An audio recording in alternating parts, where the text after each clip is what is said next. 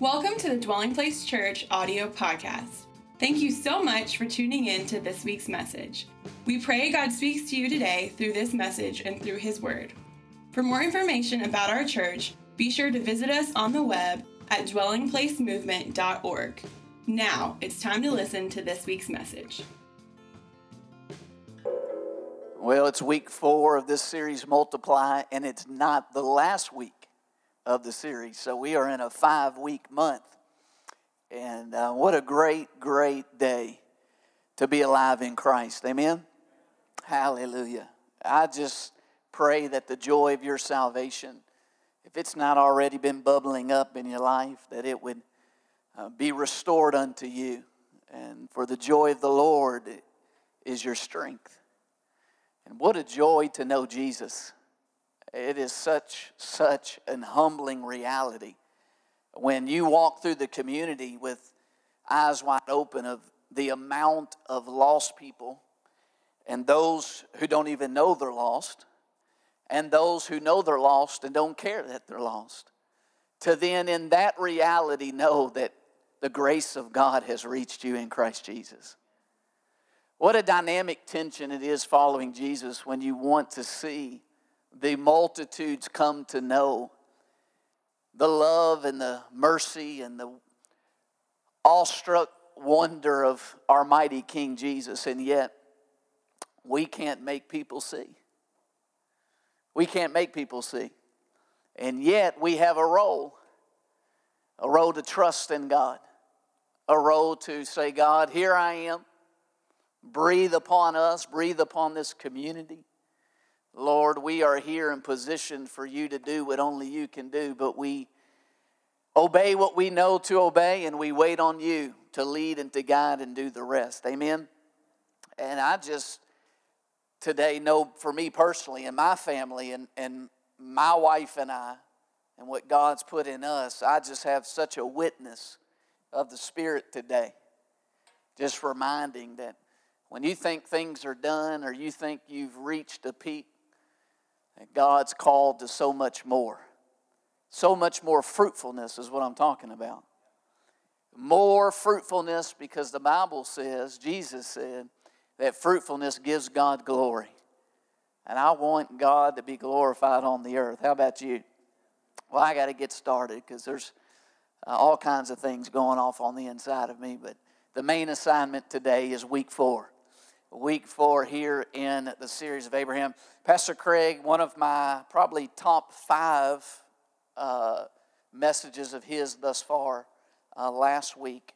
What a great look of really a theme of missional stewardship and how surrender comes into that.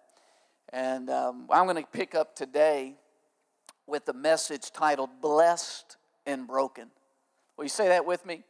Blessed and broken. If you don't have a sermon card, you can raise your hand and you will be given one now.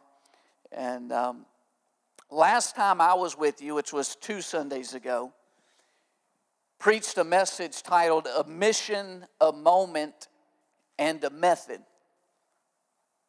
A mission, a moment, and a method. That before we arrived, God had a mission. It would be wise for us to submit, to have submission to His mission. When we do, we position ourselves to have aha moments. Moments where God gives revelation, where God speaks, where God creates faith in our life. Where Abram had an aha moment that God moved him from being Abram to Abraham. And yet then God has a method He wants to lead us through. I want to focus on that last part today. I want to look at the theme today of a method. The method of God. Let's go to Genesis 21, beginning in verse 32. I want to say how wonderful the worship team did today. And Esther also did very, very well. She is there. I was about to say she's missing her moment. With that song, you did great, Esther, with that song, and Tony and the rest of the team. And so grateful for everyone who has a role in putting on Sunday gatherings. It's such a joy to see people position themselves for what God wants to do in them and through them. Amen? It is about the bigger corporate thing, but also as you're faithful in what God and the role He's asked you to do, He's doing something in you so that He can position you to do more fruit through you. And that's the joy I see when people are yielding to the method of God. The method of God. But in Genesis 21, beginning in verse 32, I want to read into chapter 22 some verses. But there in Genesis 21, beginning in verse 32, thus they, this being Abraham and Abimelech, made a covenant at Beersheba. So Abimelech rose with Phicol, the commander of his army, and they returned to the land of the Philistines. Then Abram planted a tamarisk tree. Some translations and scholars see in the Hebrew that it says a tamarisk grove. That means many trees. In Beersheba. And there called on the name of the Lord, the everlasting God. The God that had a mission before we arrived, before we were even made. And Abraham stayed in the land of the Philistines many days. Chapter 22, verse 1. Now it came to pass, after these things, that God tested Abraham and said to him, Abraham, and he said, here I am. Then he said, take now your son, your only son Isaac, whom you love, and go to the land of Moriah, and offer him there as a burnt offering on one of the mountains of which I shall tell you. So Abraham rose early in the morning and saddled his donkey and took 2 of his young men with him, and Isaac his son, and he split the wood for a burnt offering, and arose and went to the place of which God had told him. Then on the 3rd day, Abraham lifted his eyes and saw the place afar off. Let's pray. Father, we thank you that what used to be far off has been brought near. That the fullness of your gospel, the gospel of Jesus Christ and your kingdom is at hand. We thank you that now, Holy Spirit, you are calling people to press in to the kingdom, to be born again, to be reconciled to their Creator. And Lord, I pray for those that have been reconciled that they would understand today by your Holy Spirit that now in the kingdom you have a method you want to lead them on for the goal of multiplication, for your mission to advance. Holy Spirit, I thank you that you are absolutely speaking and dealing and communicating to hearts and minds today. I yield to you. Make much of Jesus. Let us see him clear. Let us be more conscious of how near he is. We love you today in Jesus' name. Amen. In Genesis 12, God speaks to Abram and says to him, I will bless you, and you shall be a blessing. In Genesis 17, the Lord appeared to Abram and said, and I will make my covenant between me and you and will multiply you exceedingly. I will make you exceedingly fruitful. Can we all agree today up front that Abraham was blessed? He was a blessed man. God had swore and promised based on his own authority, based on his own character, based on the fact that God cannot lie, that he would bless Abram. Abraham was blessed.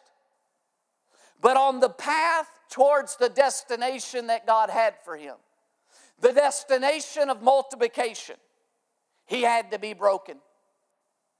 See, it's one thing to be blessed. It is another thing to be blessed and broken. And that is a must. If we want to walk in God's high calling for our life for multiplication, we're going to see today that it is a must to not just be blessed, but to be blessed and broken if we want to see and experience multiplication. Let me talk to you about being blessed and broken. The Apostle Paul picks up on this issue in his letter to the Roman believers. In Romans chapter 4 and verse 5, you can follow along on the screens with me.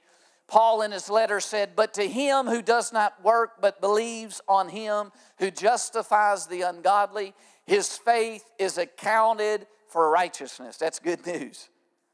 Just as David also describes the blessedness of the man to whom God imputes righteousness apart from works.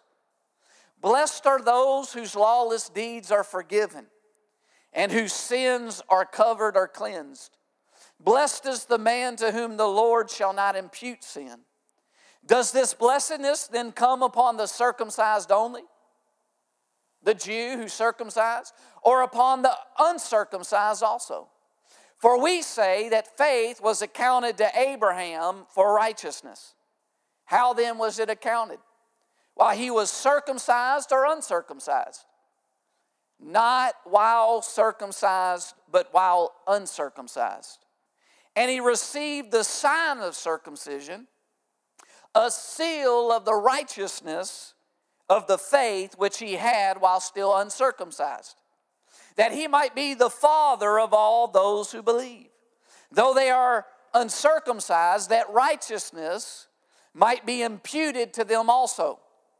And the father of circumcision to those who not only are of the circumcision, watch this, but who also walk in the steps of the faith which our father Abraham had while still uncircumcised. What Paul is saying is he's saying that when was Abraham blessed? Was he only blessed after he was circumcised? Or was he blessed before he was circumcised? He was blessed before. Abraham was blessed before he was circumcised. But listen, after circumcised, though, he was blessed and more broken. See, it's one thing to be blessed. It's another thing to be blessed and broken. See, Abraham had now come to a point when he had experienced circumcision, which Paul calls the sign or the seal of the righteousness of the faith he had. His faith in God had now cut into his flesh. Abraham's faith in God had now cut into his self-dependency. Abraham's faith in God had now cut into his self-leaning. And Paul, looking back at Abraham's life and looking back at the method that God took Abraham through, he refers to this method that he was taken through by God as steps of faith. Notice that. And then Paul concludes that for those of us that are followers of Jesus Christ and born again today, that we likewise as believers are to walk in the steps of the faith which our father Abraham had. Notice he said that the steps of faith is the seal of the righteousness of the faith that Abraham already had. Meaning this, the steps of faith that God leads you through in his method for you is just the outward seal and the outward sign of the faith that you already have deposited on the inside of you. But God wants to lead you in this path towards multiplication through a method that requires you not just to be blessed, but to be blessed and broken, so that the faith on the inside of you can be seen and revealed on the outside of you by following the Lord through steps of faith. Steps of faith. I mean, you can have, ladies, the best perfume, the most expensive perfume. You can get perfume when you're over in Paris or wherever you think the highest quality perfume is, but as long as the perfume stays in that bottle and it's not pressed upon and it's not sprayed upon, then people can experience the aroma and the quality of what's in the bottle. I'm telling you today that you are blessed because you are of the seed of Abraham if you are in Christ. Because Christ is the seed and He's on the inside of you. But it's a whole nother thing to not just be blessed, but to be blessed and broken.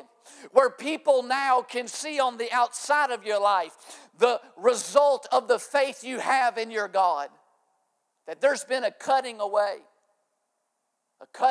of you depending upon your own ability. See, there are to be steps of faith that lead to being blessed and broken, not just blessed. It's incredibly interesting to me that Abraham saw the same thing. The same thing that we just read that Paul was looking back to. That Paul was calling Abraham's steps of faith.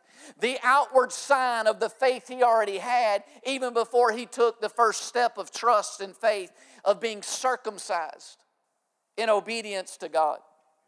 That when Abraham, in the moment of hearing God and having God appear to him and God leading him through this process, that Abraham, in the moment, he didn't see it so much as steps of faith. He saw it as he states in Genesis 20 and 13, watch this, and it came to pass when God caused me to wander from my father's house. Paul sees it as steps of faith. Abraham, in the moment, sees it as God causing me to wander. You ever heard of all the people now talking about wanderlust? Well, what about some wander love? What about some wander love of God? That you have fallen so in love with God, Almighty God, everlasting God, as revealed in the person of Jesus Christ, that you might feel like in this season, or for the last 10 seasons, or for the last 3 years, you've been caused to wander, but it's your love for what God has for you, and how God wants to get glory out of you, and how God wants multiplication to be experienced in your life, that it's your love for God that's causing you to wander.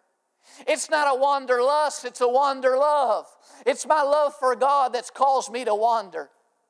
He's caused me to wander because He's taking me through a method and a process and a path that I never would have chose for myself, but He knows the path that He has before for me to do what needs to be broken and formed in me so that multiplication can happen through me for His glory. Can I hear an amen? Calls to wander are steps of faith. It's the same thing. But oftentimes some of you in the moment, because your emotions are so high and things seem so difficult, you see it as if you're just wandering. That God's causing you to wander, that you can't get a complete sense on what God's doing, where God's taking you, what God's leading you, what God's doing in the business, how God is positioning you, transitioning you to a place of leadership, and you feel like you're being caused to wander. But can I tell you that other people around you don't see it as if you're wandering and lost? They see it as steps of faith, that you are trusting in Almighty God, that when you got born again, He prepared beforehand good works for you, and He's leading you even when it's an 11-day journey. He might lead you away because He knows the best way to prepare you for His high calling of multiplication. Wandering steps are faith steps. And whether you recognize they are steps of faith or you call it being caused to wander, listen, it is significant at such times to be all eyes and all ears. I'm reminded of the times you hear a teacher. We have many teachers in our community. As a teacher seeks to teach children, and they say, all eyes and all ears up here. All eyes and all ears up here. Well, likewise, when we are caused to wander by God, when we are caused to take some steps of faith and trusting God, it is wise to be all eyes and all ears up here. Up where? God saying up here. To be all eyes and all ears to your shepherd, to the Lord of your life. That when you feel like you're being caused to wander, to being asked to take great steps of faith, it is wise to be all eyes and all ears. This is what God does for Abraham. because God knows the method He's going to take Abraham through, and He wants Abraham to stay all eyes and all ears up there, up to God, up to the everlasting God, the God that he walks before, the God who keeps Abraham as the apple of his eye. So what does God do? He says, Abraham, do you see all the stars in the sky? And Abraham says, yes. He says, I want you, when you see stars, to hear my promises. I want you, as you walk, that all of your sight, all of your vision, all of your eyes sees and hears my promises. Abraham, as you take these steps of faith, when you walk with your sandals and when you walk with your bare feet, I want you to feel the sand between your toes, and I want you to remember that every step that feels the sand, it's a reminder of my promise of multiplication. All eyes, all ears, every step of faith, being reminded God's high calling for you of multiplication. Who's here today that needs to say to the Lord, God, I know I feel like I'm being caused to wander. I'm being asked to take some steps of faith and surrender and trust. But God, I'm all eyes and I'm all ears. See, here's what you need to understand. Don't just go through things. If you just go through things, then you're no different to the unbelievers that are not blessed, who haven't had their lawless deeds and their transgressions forgiven and cleansed, who have not been brought into a position of being in right standing with God. No. As a follower of Jesus, don't just go through things, but when you go through things, grow through them. See, listen, you want to grow through what you go through. You don't just want to go through trials and don't just want to go through difficulties and go through hard places and go through cold seasons and go through very hot seasons. You don't just want to go through things. You want to grow through what you go through. Does anybody understand that God's got a method for you? And in the method, it's so that when you go through some things, you can grow through those things, that they will cause you to be conformed to the image of Jesus Christ. Do you think Jesus Christ walked in God's multiplication? Absolutely. And you're called to be conformed to the same image. Multiply. Multiply.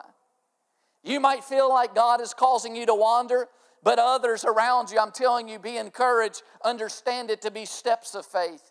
It might not be leaps of faith. It might not be hurdles of faith. But nevertheless, they are steps of faith. Don't allow the devil to beat you up because you didn't take a great leap of faith. You need to rejoice that God's given you enough faith to take the first step of faith, to take the second step of faith. Don't allow yourself to be beat up because you don't feel like you're taking great hurdles of faith. Nevertheless, you're taking steps of faith, and a step of faith is a step in the right direction to where God has for you to multiply. It's a step towards the promise. It might not appear to be great progress, nevertheless, it is progress. And if you don't learn to rejoice in the progress you are experiencing, how are you ever going to rejoice when you walk in the full promise God's given you? See, a step in the right direction of following the method of God is a good step. A step in the right direction of total surrender. A step in the right direction of full trust. A step in the right direction of confident expectation. And every step of faith is a step towards total surrender. A full trust. Confident expectation. And on the other side, listen to me, on the other side of that step is God stepping closer to people. See, you're thinking just on your own emotions and what you're dealing with. But you got to understand, on the other step of that step of faith of trusting God, listen, is God stepping towards other people for His plan to multiply the seed of Christ and the fruit of Christ in you and through you. More stars, more sand. God, I'm all eyes, I'm all ears. Normally we think primarily of the Apostle Paul when it comes to the outworking and explaining of the method of God under the new covenant. But the Apostle Peter, in his second letter, in chapter 1 speaks to this process, this method of God as well. Follow along with me in 2 Peter 1 and verse 2. Peter says, grace and peace be multiplied. Someone say multiplied. To you in the knowledge of God and of Jesus our Lord. Remember we talked about 2 weeks ago, the fear of the Lord is the beginning of knowledge. When you realize that you walk before Almighty God, that He had a mission beforehand, before you were born, before the events surrounding your birth, before you went through those things, before people talked about you, before you made wrong decisions, that God had a mission beforehand. When you get that knowledge, the fear of the Lord, grace and peace begins to be multiplied to you. It's the knowledge that He's Almighty God. As Abraham called Him, He's everlasting God. The knowledge that you walk before Him, but He was before you. He continues on in verse 3, as His divine power has given to us all things that pertain to life and godliness, through the knowledge of Him who called us by glory and virtue, by which have been given to us exceedingly great and precious promises, that through these you may be partakers of the divine nature, having escaped the corruption that is in the world through lust. Notice this. God has allowed us through the new birth to become a partaker of the divine nature. And then He's given us promises. All eyes, stars, sand, as we take steps of faith, to experience more of the divine nature in our life, to be more conformed to the image of Christ. Now watch this in verse 5.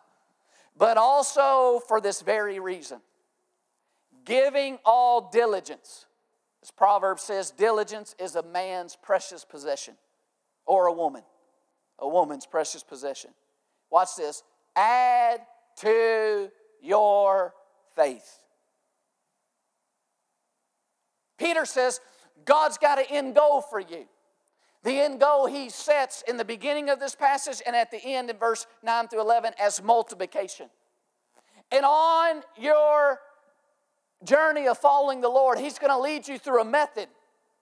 And this method is about you adding to your faith. This is adding to your aha moment. Some of you had an aha moment where God the Father revealed to you that Jesus isn't just a good man or a prophet, but He is the Christ, the Son of the living God, that He is the King of the kingdom, that He is Lord. And that aha moment, that revelation that the Father gave you from heaven, it created faith in your heart to trust in Jesus as King and Lord. But all along this journey, for some of you, you've had other aha moments. The Holy Spirit illuminated the Scripture. The Holy Spirit used the circumstance to speak to you. The Holy Spirit revealed to you who you are in Christ and the good works He's created for you. And that aha moment, listen, it created faith. But Peter says it's not just enough to have faith if you want to get to the promised land, if you want to get to the place of multiplication. You have to allow that God's ultimate high calling for you create some diligence in you to add to your faith, add to your aha moment. See, aha moments create faith, but such faith must be added to. What does he say? Must be added to faith. Add to your faith virtue. To virtue knowledge. To knowledge self-control. To self-control perseverance. To perseverance godliness. To godliness brotherly kindness. And to brotherly kindness love. He says you got to add to faith the method of God. The method that leads to multiplication. Add to faith what the Lord's table has set before us. That He's got other promises. He's got other provisions. He's got more grace to give you. And you need to add to the faith that you have. Because verse 8 says, for if these things are yours and abound. That means if you allow the method of God to add to your faith, you will be neither barren nor unfruitful in the knowledge of our Lord Jesus Christ. That means that you can have believers who have faith, but because they're not diligent to go through the method of God to add to their faith, they're unfruitful and useless with the knowledge that Jesus is King. I've determined that I've been through enough in life that at the end of my days, surely people ain't going to say, surely God's not going to say that he had the knowledge of Jesus Christ, but he never added to his faith and he was useless in this on the earth for my kingdom and my mission of multiplication. No. And I believe God's called us to be a people. God's called us to be a church that says, no. We're going to add to our aha moments the method of God, that we're going to move forward in God's mission for multiplication. He says, verse 9, for he who lacks these things is short-sighted. That means you've lost the end goal, the sight of the end goal. You've lost stars, promises, sand, feet, promises. Even to blindness, watch this, and has forgotten that he was cleansed from his own sins. Therefore, brethren, be even more diligent to make your call and election sure, for if you do these things, you will never stumble. First, watch this, so an entrance will be supplied to you abundantly. That means you'll have an entrance filled with multiplication into the everlasting kingdom of our Lord and Savior Jesus Christ. See, you're blessed if you're born again. You have faith that Jesus is your righteousness, that because of His finished work, God has forgiven you of all transgressions. He's made you in right standing with Him. You didn't have to work for it. You didn't have to earn it. You are blessed because Jesus was broken for you, and He was crucified, died, and rose again. But listen, you don't just need to be blessed. You need to be broken if you want multiplication. He says you got to add to your faith virtue. It's an interesting word. In the Greek, it really means moral courage. You got to add to the faith that God's created in you moral courage. You got to add to the faith that God's given you bravery on the earth. That come hell and high water, I'm going to continue on the process and I'm going to follow the method of God. I'm going to trust Him and take the steps of faith He's requiring of me. Though it might hurt, circumcision. Though it might mess with my emotions, surrender Isaac. I am going to be all diligent to follow the Lord through the method because God's got a mission for multiplication. So you got to add to faith the character of a brave man. A brave woman. Listen, you got to add to those aha moments a brave man. See, when I hear Abraham, I hear a brave man. When I hear Abraham, I hear a brave man. Abraham, a brave man. Abraham, a brave man. A brave man, Abraham. When I hear Abraham, I hear a brave man. Because he's a man that added to the faith that God created in his heart. Added moral courage. He became a brave man, Abraham.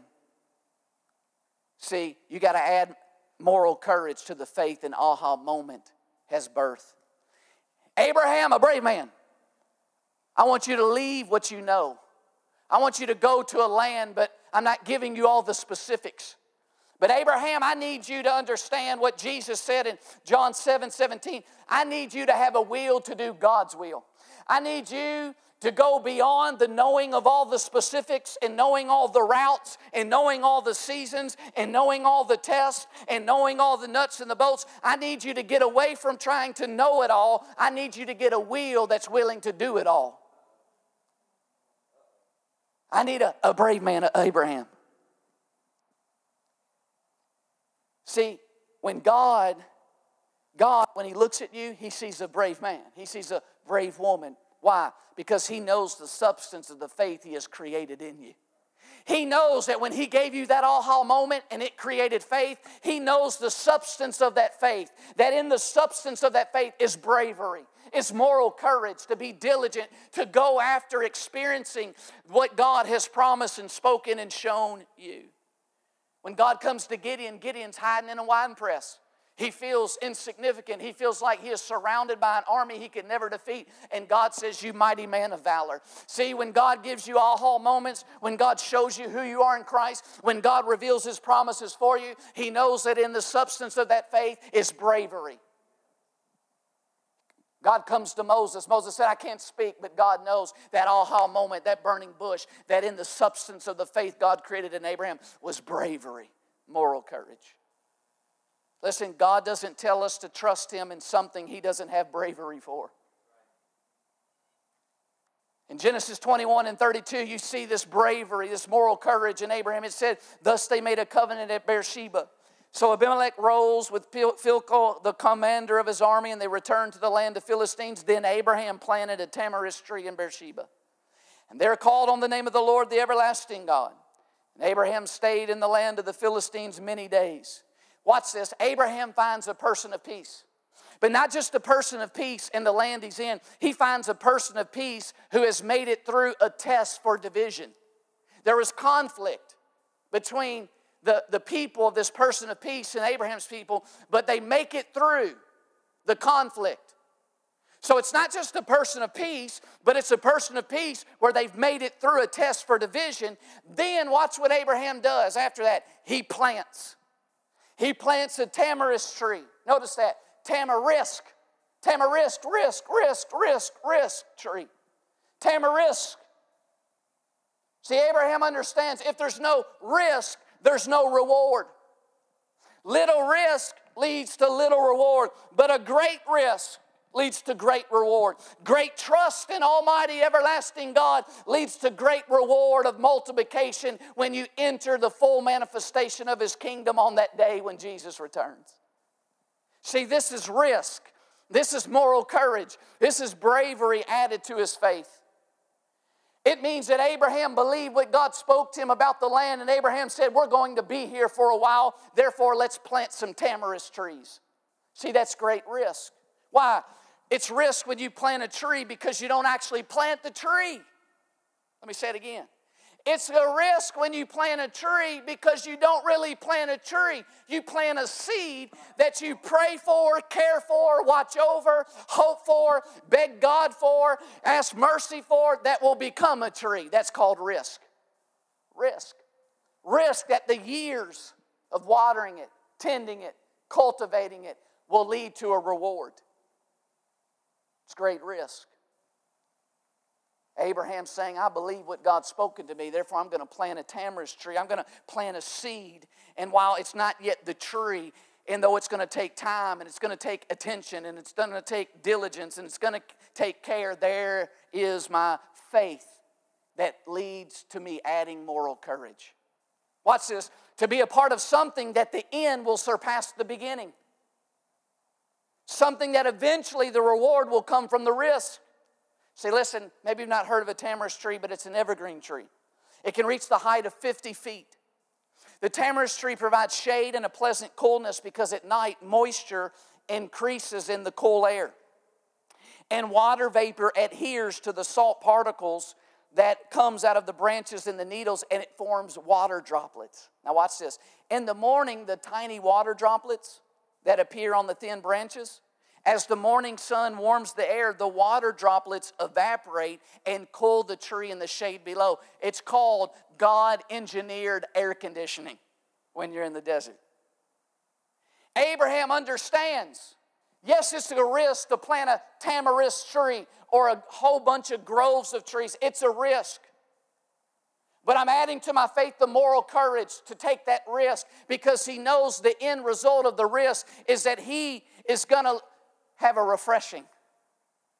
That when that tamarisk tree grows up, it's going to lead to his soul being air conditioned, his soul being refreshed. As Proverbs says, he who refreshes others will himself be refreshed. He knows that it's a risk, but it's a risk that's going to lead to a refreshing. Some of you, God's asking you to take steps in faith in this community, steps of faith of getting involved in Dwelling Place, steps of faith in trusting Him, in relationships at the workplace, in relationships in the community. But when you add to your faith moral courage, you'll take the risk because you see the reward is that it's going to lead to multiplication. And though you're giving out, and though it takes energy, and though it takes time, the risk is going to lead to God refreshing you. And not just you, but listen, the generations to come. Because watch this.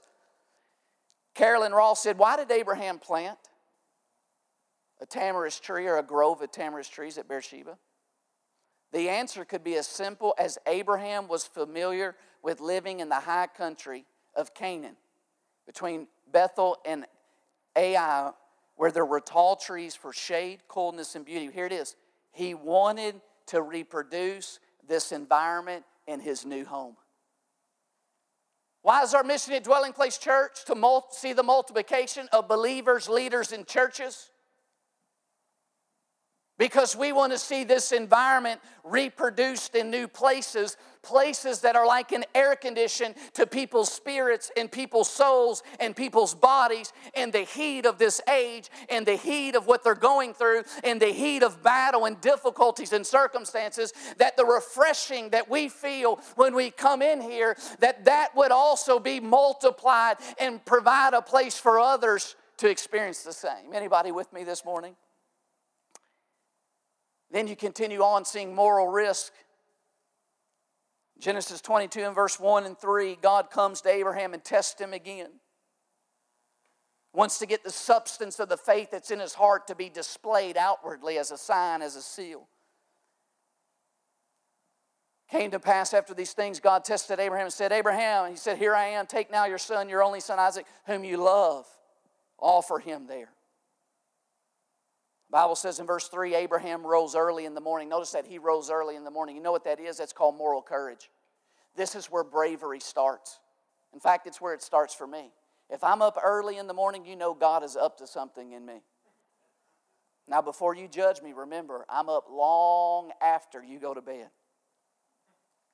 But listen, this is a lesson for us, a bravery lesson, that bravery lessens the longer you wait. Notice he got up early and obeyed the Lord. Bravery, though, is strengthened the faster you obey. Some of you, God's spoken to you, and the strength of what He's spoken to you is getting lesser and lesser in your soul and mind because you're delaying it. Bravery lessens the longer you delay. But when God speaks, if you get up early, if you prioritize it and do it, it strengthens bravery. But notice bravery isn't the end of it. It says add to bravery, add to a brave man, Abraham, knowledge. Add to moral courage and bravery, knowledge. Add to your faith moral courage and bravery, and add to your moral courage and bravery knowledge. Knowledge of what? Here it is. That you're blessed because of the blessing. People see my life. I see my life, and I stand amazed, and I see blessings. Favor from the Lord, a good wife, healthy children, home I didn't build, vineyards I didn't plant. But the blessings is because I'm blessed. Listen to me.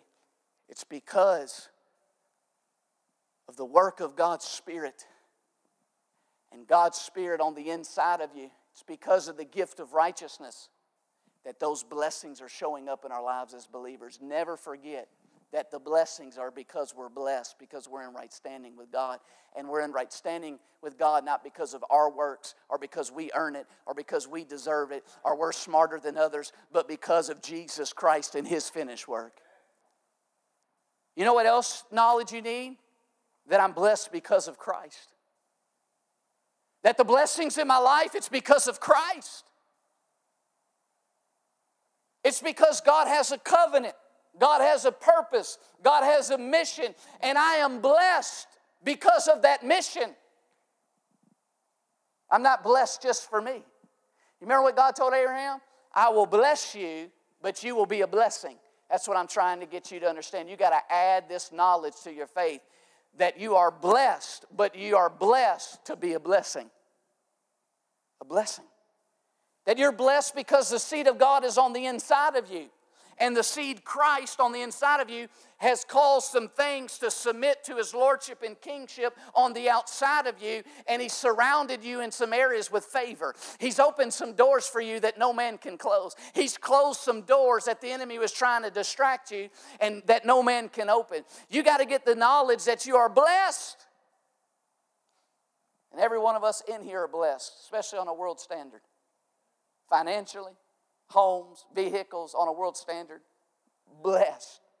But listen, we are blessed. I am blessed. You are blessed because of the mission of multiplication. And also you need this knowledge. I am blessed because Christ was broken. It wasn't haphazardly that these blessings showed up in my life. It wasn't God's silver and gold that caused these blessings to show up in my life, in your life. No, it was Jesus Christ being broken, His back being plowed open, His beard being plucked out, the crown of thorns being beat into His skull, Him hanging between heaven and earth. I am blessed because Jesus was broken. And it's because of His finished work that the Holy Spirit can now finish this work in me. Listen, you got to add that knowledge to your faith. It's because of His finished work that now the Holy Spirit can finish this work in me of my role in the mission of multiplication. What work? Well, the work that you're called to follow in Jesus' footsteps. You're called to take up your cross like Jesus and to follow in steps of faith before the Father, Almighty, everlasting God. That the knowledge that you're to be broken so that others can be blessed. The knowledge that Jesus had to be broken for you to be blessed. And you have to not just be blessed, but you have to be blessed and broken for others to be blessed. I'm blessed, but I need to be broken. Someone say it. I'm blessed, but I need to be broken. You got to add the knowledge that he who began a good work in you will bring it to completion.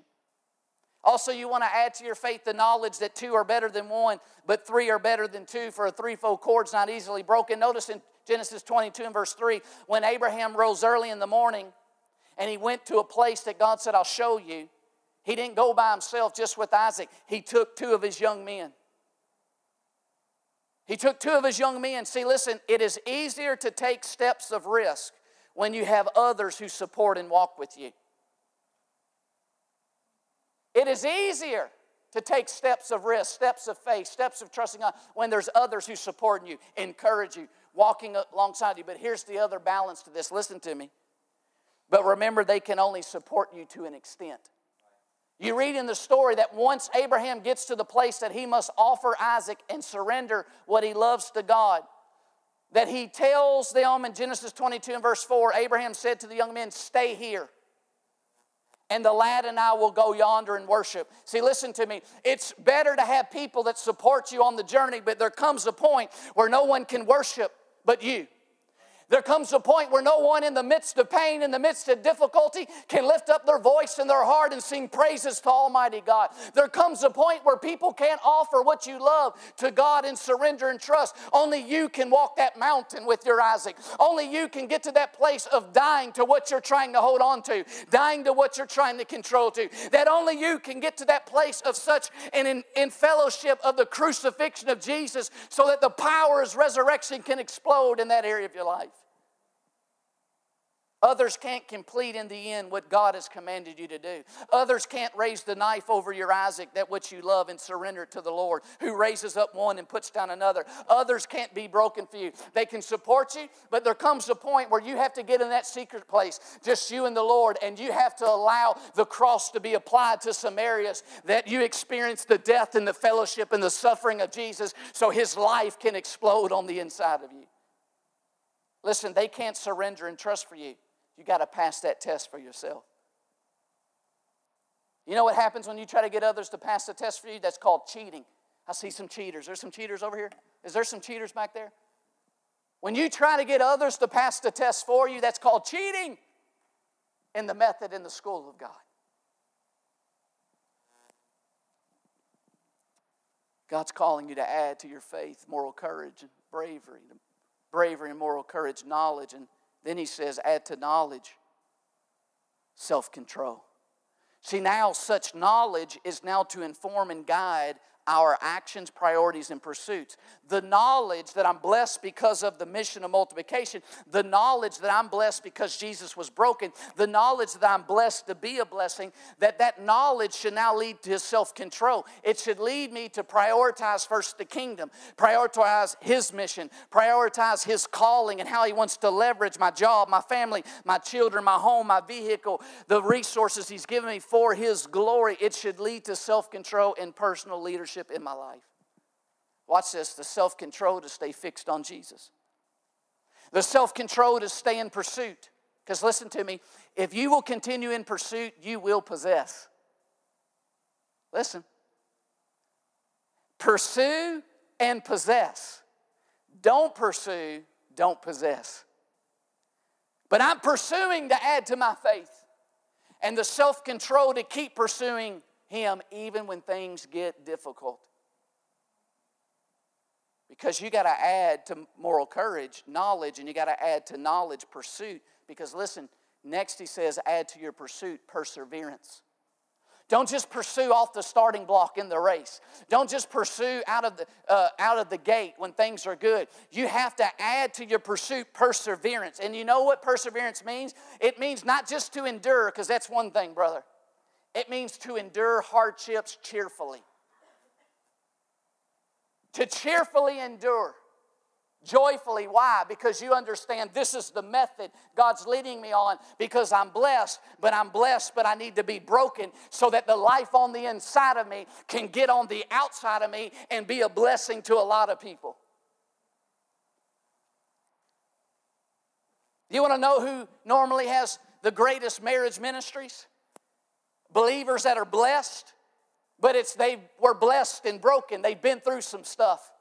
And God broke them, and then in that area of surrender and trust, in the hard part, in the difficult times, they kept pursuing Him. They kept persevering joyfully, saying, God, I know this isn't the end. This isn't what you've called us to live like this. And the perseverance paid off.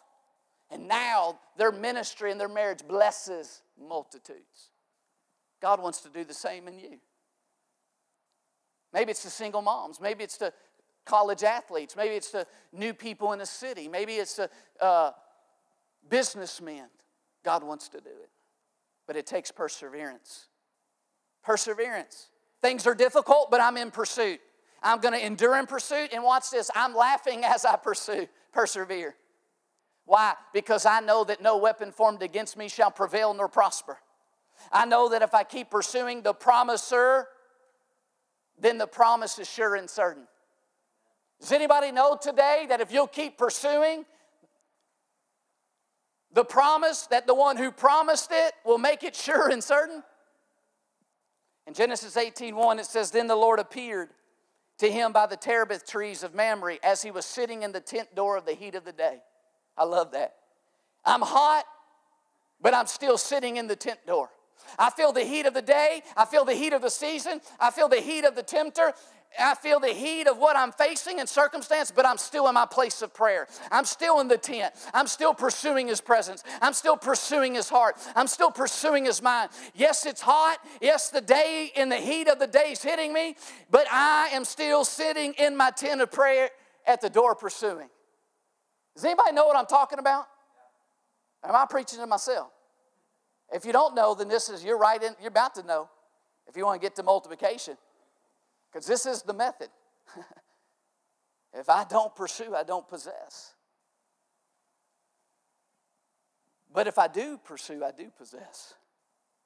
If I don't persevere in pursuit, I don't possess. But if I do persevere in pursuit, I do possess. I have a row to add to my faith.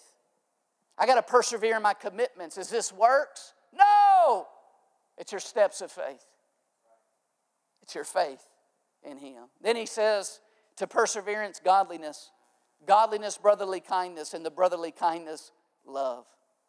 Do you know often the difference between who actually perseveres in pain is dependent on if their pursuit is actually God and to be like Him, godly?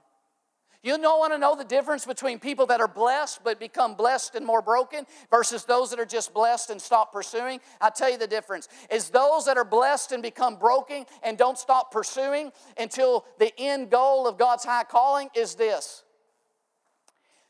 They are pursuing God from the very beginning and to be like God. They're not pursuing comfort. They're not pursuing what the world can offer. They're not pursuing things that this age offers. Ultimately, their heart is pursuing Almighty God and to be like Jesus. And therefore, there is no fire that can stop them.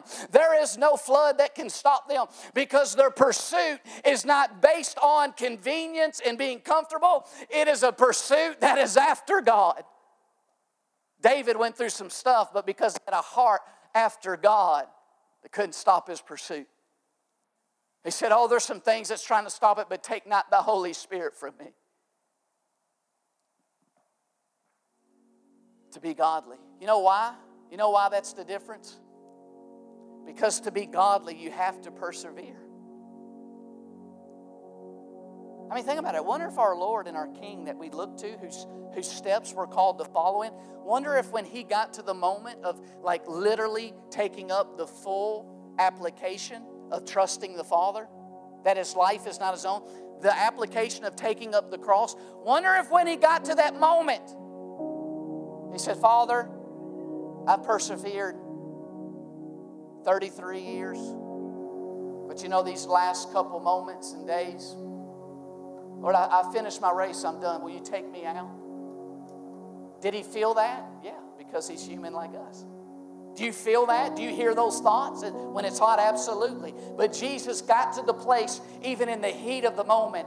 He got in the place in the tent of prayer in the garden where his pursuit for God and his will was so great and to be godly that he got to the place where for the joy set before him, he embraced the cross.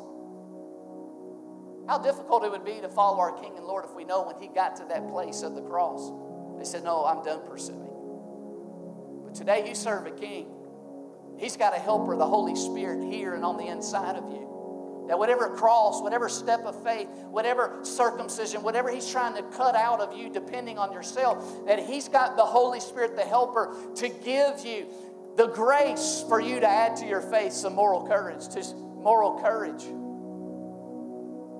some knowledge. The knowledge, self-control, and self-control, godliness. Because you'll have to persevere, and Jesus persevered to the end. See, a perseverance is not needed for what we naturally enjoy. I didn't persevere to the end of my baseball career because I love playing baseball. We don't need perseverance for what we naturally enjoy. I don't persevere watching Kentucky basketball be winners. I enjoy that. No, we have to persevere in what we naturally don't enjoy. To persevere in that which is hard, that which is narrow, that which is difficult. But because to be godly, we must be broken. And to bless many according to God's will, we must be broken. How many remember the feeding of the thousands? In Matthew 14 and 17, as the gospel writer Matthew talks about it, Jesus was told, we have here only 5 loaves and 2 fish. He said, bring them here to me. Then he commanded the multitudes, watch this, to sit down on the grass. He took the 5 loaves and the 2 fish, and looking up to heaven, he blessed and he broke. And he gave the loaves to the disciples, and the disciples gave to the multitudes, and they all ate and they all were filled, and they took up 12 baskets full of fragments. Those who had eaten were about 5,000 men, besides the women and the children. Listen, the blessing of God upon your life. The blessing invites the hand of God to break you. God, I'm your child. God, you forgave me. God, you made me righteous. God, you gave me the joy of salvation. Why, God, now am I being broken? Why am I walking through things I never thought I would walk through?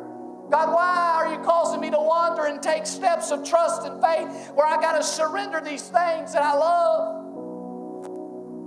Because, child, I need you not just blessed. I need you blessed and broken for my mission of multiplication. There's multitudes around you, child. Son, daughter, there's multitudes, and the only way the multitudes can be fed is not just when I have children that are blessed because Christ was broken, but people that follow in the Lord's footsteps, children who follow in the Lord's footsteps, who are blessed but become broken so that they can be a blessing to many. The disciples before the miracle, they wanted to send the multitude away. I wonder if that is because they wanted to be blessed, but not be blessed and broken. I wonder if there's people today and you wouldn't acknowledge it, you wouldn't intentionally really do it, but you're pushing away, adding to your faith some moral courage and the method of God and some knowledge and some self-control and some perseverance and some godliness. And what we do and what we're doing when we do that is we're actually pushing the multitudes away from us. When the life of Christ on the inside of you, when you're not just blessed, but you're blessed and broken, it can live through you to be a blessing to multitudes. Some of you, it's hard for you to equate because you think of me here with the mic and you multitude there, and you think, I'm blessed to be a blessing to multitudes. This doesn't equate to me, and that's right. Because the way God has called you to be a blessing to the multitudes is not the same way He's necessarily called me. But listen to me, Christ in each one of us, when we're broken, can live through us for multiplication. The blessing breaks you so that more can be blessed. You haven't been broken until you've been in situations when you were good as dead. Jesus made it clear in John 12:24, unless a grain of wheat falls into the ground and dies, it remains alone. But if it dies, it produces much fruit. See, the life's on the inside of you. Christ is on the inside of you. He'll do it. But He can't get on the outside of you if the shell's not broken. The shell represents your natural dependency, your flesh, your own ability. You got to be blessed and broken so that the life of Christ can flow out and multiply people. Through a business that He'll lead you to start. Through a creative engineering idea that He'll lead you to patent. To a place at your work where your character and your kindness influences the multitudes that come in. That you have to not just be blessed, but blessed and broken. You're not fully broken until you've withheld nothing from the Lord. There's no area where His actual lordship has not been applied. There's no Isaac. There's nothing that you love before Him. It's not money. It's not houses. It's not even your wife and your children. It's not your own ability and natural talents. It's not your passions and pursuits. That all of that has been surrendered. Nothing's been withheld. You're fully broken when the lordship of Christ has been applied in every area of our life.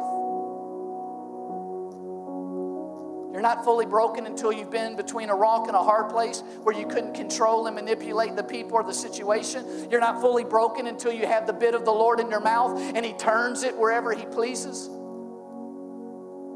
I love this because in Genesis 22:12, God said, do not lay your hand on the lad or do anything to him. For watch this, for now I know that you fear God, since you have not withheld your son, your only son, from me.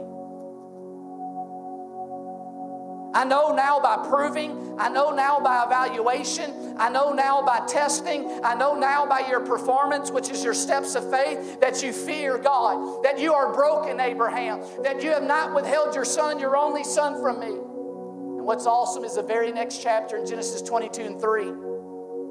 Abraham's wife Sarah has died. He's speaking to people. He says, I'm a foreigner, I'm a visitor among you, and I need some property for a burial place among you that I may bury my dead out of my sight. And they answered Abraham and said, hear us, Lord, you are a mighty prince among us. Bury the dead in the choicest of our burial places. Watch this. None of us will withhold from you his burial place. Bury your dead. Is it not interesting that when Abraham had a need related to God's plan for him, that the answer was not withheld from him because he had withheld nothing from God? You want to talk about walking in the kingdom, experiencing the supernatural hand and provision of God? Abraham, when he had a need for God's mission, nothing was withheld from it because he had withheld nothing from God. I'm being stirred, I believe, by the Lord to believe for a dwelling place movement retreat center. That God is positioning for the long-term vision of what He's called us to. That He desires there to be a burial place for His dwelling place. A place where pastors and leaders and missionaries, and a place that we can take those in growth phases to go and get a retreat and experience the transformation, the formation that they've learned in the classroom setting. That there's a place that we can go and bury the things that weigh us down on the race that God's called us to. A burial place for God's dwelling place. If God creates faith in you, I encourage you to join me in prayer as walk this path, step of faith. 50 acres with multiple cabins on it. People can go. 2 out of 10 leaders finish and finish well. It's not God's heart. We can follow along with His heart and make a difference. Peter then ends, as we conclude, he says, but if these things, the things that you're to add to your faith, if they abound, you'll be fruitful. You'll not be useless in the work of what Jesus is doing on the earth today. And on that day, there's going to be an entrance into the kingdom where you're going to see the abundance of the rewards from the risk of steps of faith you took. And I'm going to tell you, to have such an entrance, you must be not just blessed, but blessed and broken. The question that we conclude today with is, are you going to be a barren and unfruitful knower? Are you going to be an abundantly multiplied doer? Because there is no other choice.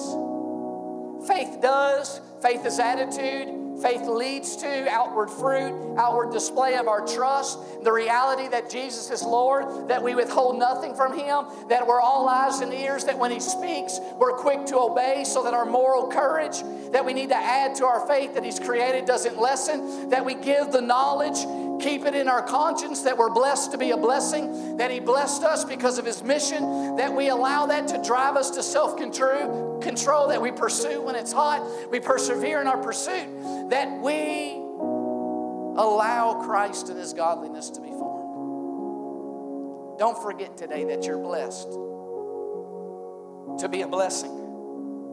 And it might be a narrow way, the method of God, but it's a way that leads to an abundant entrance before our King.